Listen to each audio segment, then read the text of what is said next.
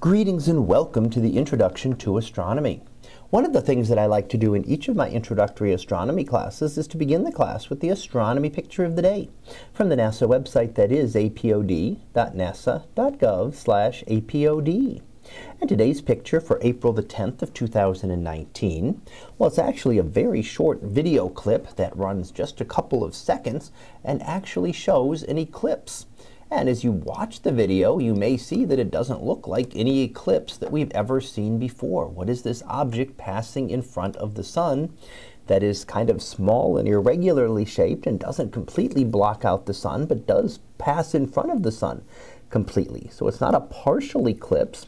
It looks more like an attempted total eclipse, but that the object was not large enough to be able to block the sun. Now, of course, not all eclipses occur here on Earth, and this one is actually occurring on Mars. So this is the Martian moon Phobos crossing the sun. So just as the Earth's moon can pass in front of the sun, so can moons of other planets, and they can cause eclipses just like we have here on Earth. Now, the difference is that here on Earth, we have the lucky coincidence that the moon and the sun happen to be about the same size, and that means that the moon can completely block out the sun. Here, when we look at Phobos, it cannot block the sun completely. It can only block a portion of the sun as it passes in front of it. And as images here taken by the Curiosity rover looking up towards the sun to be able to catch this eclipse.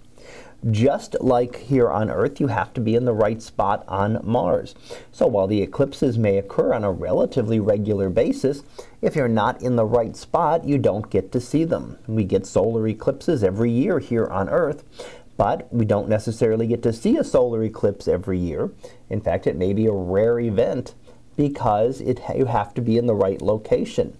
If you wish to travel a lot, you can actually go find lots of eclipses and go see to various eclipses and see many total solar eclipses if you so choose.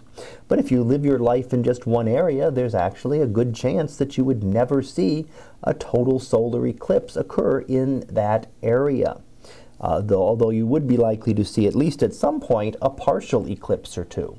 So here we get to see an image of this, and in terms of how long this takes, this is going at this takes a couple of seconds for this video, but it actually took about 35 seconds for the moon Phobos to pass across the face of the sun. That is much faster than we have here on Earth. Eclipses here can take hours, although the totality may only last a few minutes. The actual passing can actually take a couple of hours, and that is because of the slower motion of our Earth's moon compared to the motion of Phobos, as we see here.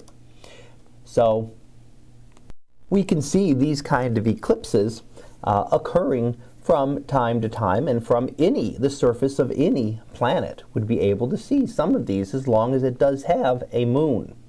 And in fact, if you go into the links within the description, you can see the similar video. You can see a smaller moon and further away, Deimos, where it passes in front of the sun as well. So that was our picture of the day for April the 10th of 2019. It was a Martian moon Phobos crosses the sun. We'll be back again tomorrow for the next picture. So until then, have a great day, everyone, and I will see you in class.